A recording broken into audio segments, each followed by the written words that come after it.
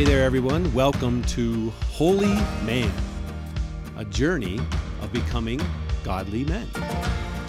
No matter if we are sons or husbands, dads, grandfathers, or just any regular guy out there, we are going to try to figure out how God would want us to live on this journey called life. None of us have it all figured out.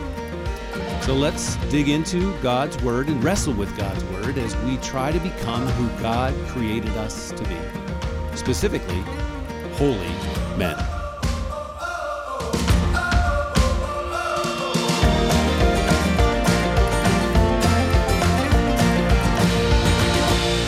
Hey there, men, and welcome to the Holy Man podcast today. It is great to be with you. We find ourselves in episode 38. And I got a question to let you ponder a little bit as we get into our discussion today. It's not a fun one.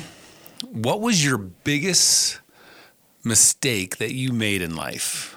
Let your mind wander a little bit as you look back over from your perspective, maybe from God's perspective. What was your biggest mistake, the biggest oops that you made in life? Maybe it wasn't an oops, maybe it was intentional, but as you look back on it, man, it was something that you wish you didn't do. Or maybe that was that time that you hurt, you hurt that person, whether it's physically, emotionally, whatever. The time that you hurt that person, you can see their eyes, their face, Got that in your mind? Anybody have some of those moments or that moment, the big one? It's unfortunate that we all have them. Something that we have done, or maybe it's that thing that we haven't done that maybe we should have done. Some of us have made choices. Okay, all of us have made some choices that have hurt others. Some of our bad choices, some of them are still hidden from others. We know we did it, but others don't. God does, but not other people. We've made some mistakes that others don't even know about.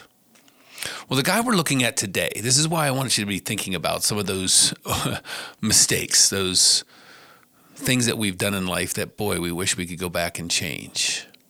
Because we're looking at a guy this week, and he's a little bit different than the last couple of weeks we looked at. Elijah and Elisha, they were some really cool men, walked with God. We don't see in their story. I'm sure that we know they sinned, but we don't see that being as intentionally part of their story. Well, as we look at some other men, we get to see that, man, they're a lot more like us than we really realized. We're going to look at a guy today. He is someone that we want to look at, but we have to see his entire story before we fully get why we should be watching him to learn how to be men of holiness. He's a guy who kind of made a bunch of choices in life that hurt a bunch of people, including himself and including his own family. But the cool thing, and this is where I want us to focus on as we go through this day, is to see his transformation, to see the change of his heart, how he's growing into being a godly man. For many of us, we like this because it's our story, right? Many of us started slow on our Christian journey, or maybe we came fast out of the blocks into our Christian, but boy, we tripped up along the way. And now we're trying to get back into the race. The other cool thing, I think, is that many of you will be looking into a guy that you haven't possibly spent much time considering in the past. I mean, he's mentioned all throughout the Bible, but his actual story is very short and small. So not many of you know much about his story, other than you've heard his name connected to other things in the Bible. His name, who do you think? Anybody have an idea? Somebody who's messed up but yet came a long way. His name is Judah. Anybody know who Judah is? Okay, without Googling it or jumping into your Bible app on your phone, in your own mind, what are 3 things that you know about Judah's story? Maybe who was his dad? Who were his brothers? What things did he do, both good and bad? How and why do we see his name throughout the Bible story? If we have read the Bible much, we know his name, but do we know his story? Well, let me fill in some of those details I just asked you, just to see where he fits in with the story of the Bible. His dad was Jacob. So his granddad was Isaac. His great-granddad was Father Abraham. And Jacob had 12 sons, and they would become the 12 tribal leaders of Israel. Judah was one of those sons. That's where you hear his name most throughout the Bible. We had the tribe of Judah, and that's where Jerusalem was. It's where King David came through. Judah's tribe was a big kahuna tribe amongst all the other tribes of Israel. And as you look at the genealogy in Luke chapter 3, here's something else that you'll see. You will see that Judah is the tribe leader where Jesus came through. So he is an ancestor of Jesus and King David. So big stuff. So what's his story? Well, because of the family he is in, the biggest part of his story coincides with the story of Joseph. Some of you know the name Joseph, and you've maybe heard of some of his story. Well, that's where Judah comes a part of. Judah is one of the brothers who sold Joseph into slavery, and he was also one of the brothers who, after Joseph was in leadership in Egypt, he interacted with Joseph looking for food during a famine. It's those parts of the story that you're going to talk about in your life groups. We're not going to dig into those parts of the stories here much today. If you're not in a life group, then I want you to check out Genesis chapter 37 and then jump down the road a little bit into chapters 42 to 44 to see those parts of Judah's story and just notice how he changes, how he's transformed over this journey that he's on as he walks with God. For today, I want us to peek into it's a side story about Judah that we find in Genesis chapter 38. You read this chapter and you ask, how in the world does this fit into the Joseph story that we were just reading? Because that chapter 37, that's part of the Joseph story, and then you jump back into it in 39 and following. But it helps us to see the life of Judah, that the life that he was living while also being part of the Joseph story. So this is a side story when it's just Judah and his immediate family. It doesn't involve the brothers. So chapter 38, let me just jump into this so you can see what we're talking about. About this time, Judah left home and he moved to Adullam, where he stayed with a man named Hirah. And there he saw a Canaanite woman, the daughter of Shua, and he married her. When he slept with her, she became pregnant, and he gave birth to a son, and he named the boy Then she became pregnant again and gave birth to another son. She named him Onan. And then she gave birth to a third son. She named him Shelah. In the course of time, Judah arranged for his firstborn son to marry a young woman. They did that back then. They helped arrange marriages. And the woman's name was Tamar. But get this part, was a wicked man in the Lord's sight, so the Lord took his life. Now you're probably thinking, what's up with that? Well, that's just a discussion for another day. We don't have time to jump into that piece of it. But now it gets a little bit weird if you don't know the customs or the law of that time. Then Judah, verse 8, then Judah said to Er's brother Onan, go and marry Tamar, as our law requires of the brother of a man who has died. You must produce an heir for your brother. So this is actually something that's written into God's law later on when he gives the law through Moses. And it's given to protect widows and to provide for them, basically. So it's a loving law. It sounds crazy to us. I get it. But it was a loving law that God gave because widows would have been out on their own. They would have been lost and alone and had nothing.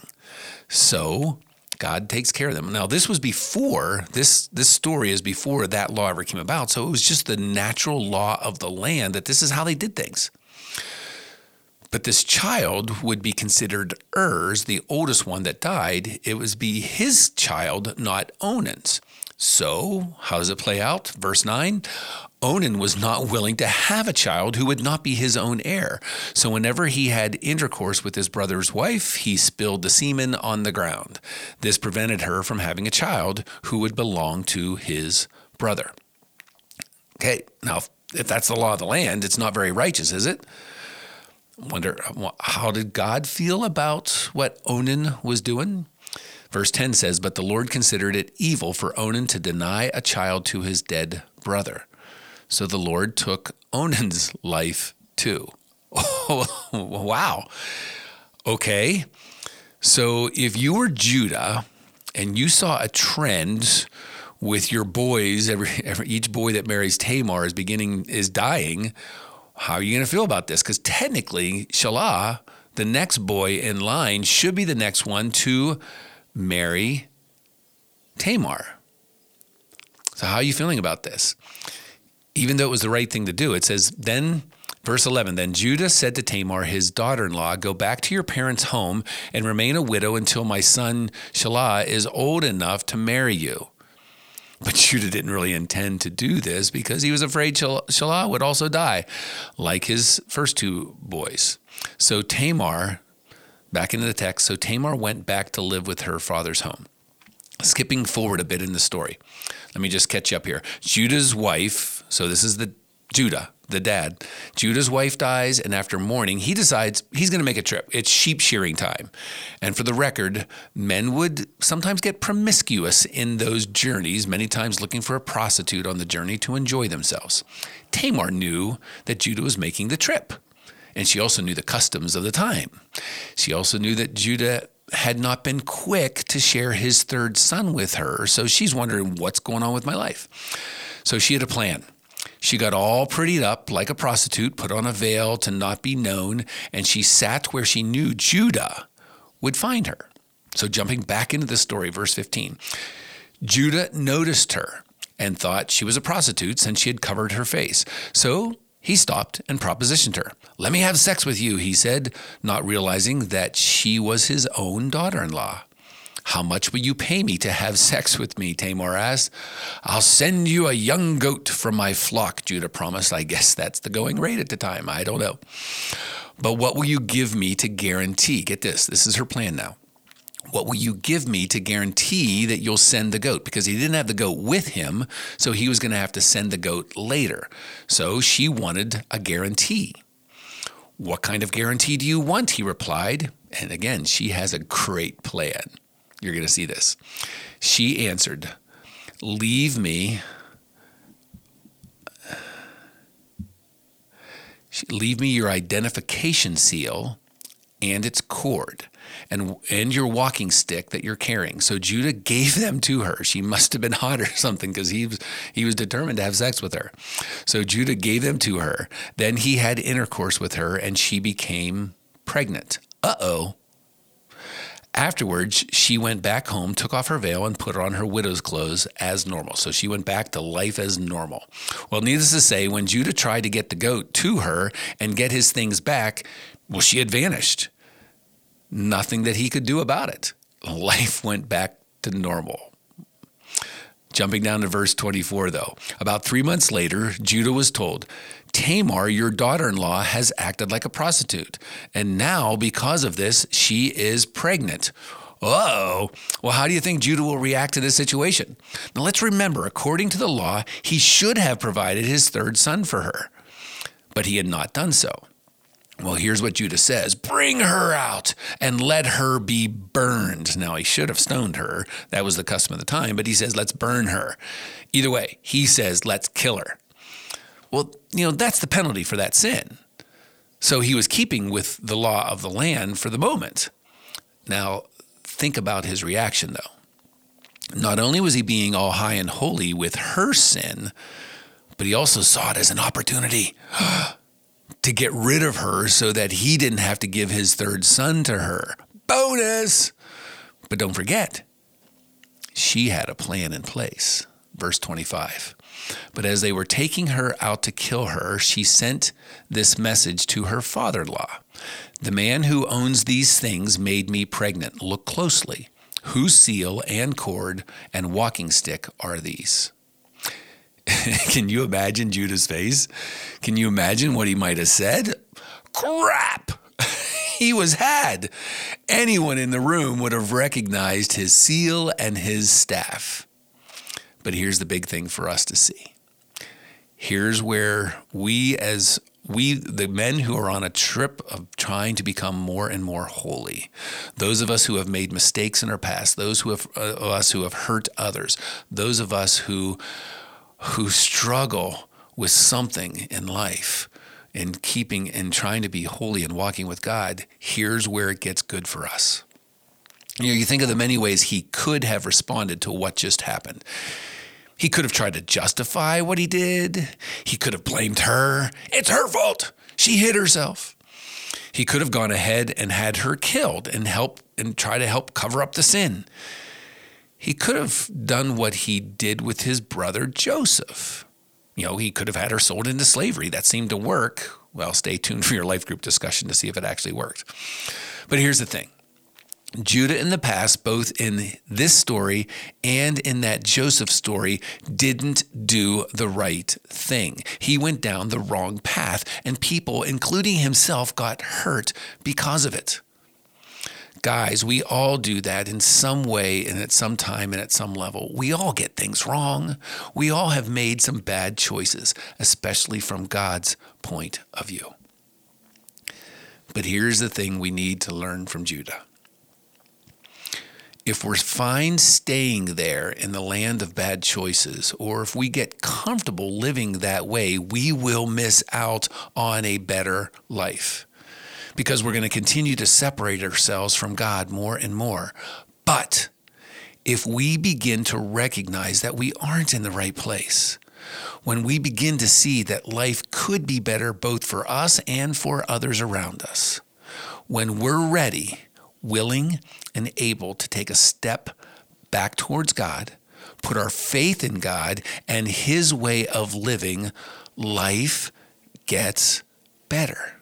And that's what we learn from Judah. We learn to repent, which simply means to turn around, to turn away from those choices that are hurting us and taking us away from God, and to step back towards God. Check out how Judah reacts and responds as he grows in holiness.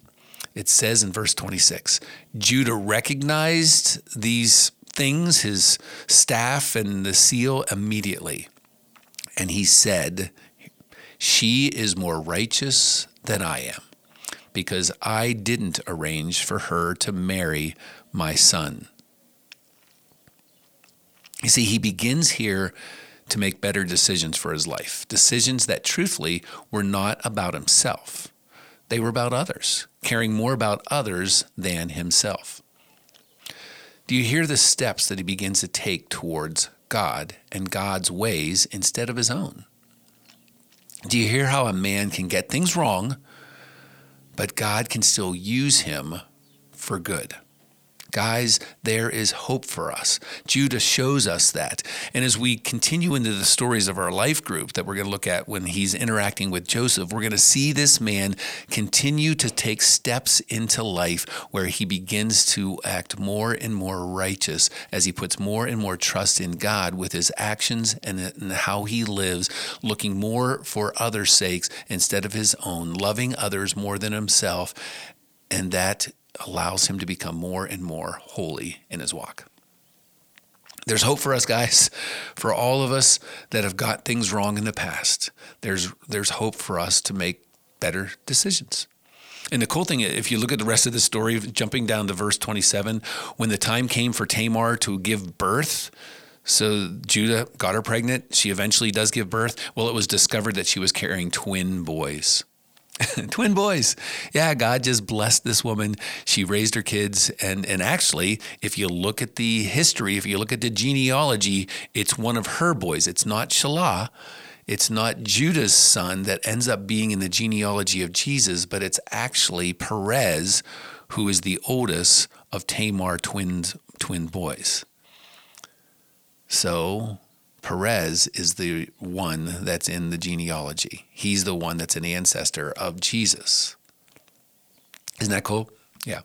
Guys, no matter what you have done, or what you maybe have not done that God would love for you to do, no matter how far off God's path you think you presently are, you are never, ever too far that God won't still forgive you and redeem you and walk with you and utilize you for kingdom purposes. The question is always, are we willing to turn to him and to walk with him? He is the God of second and third and fourth and so on chances. It's a journey, guys, an amazing journey towards holiness. So I invite you, no matter where you are, take a step. Ponder in your life what is maybe something that is a choice that you know is not what God would want you to be doing. Or maybe it's a choice that God would want you to be doing that you just haven't been willing to step into that choice.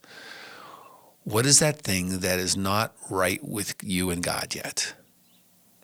Turn around. Look at God.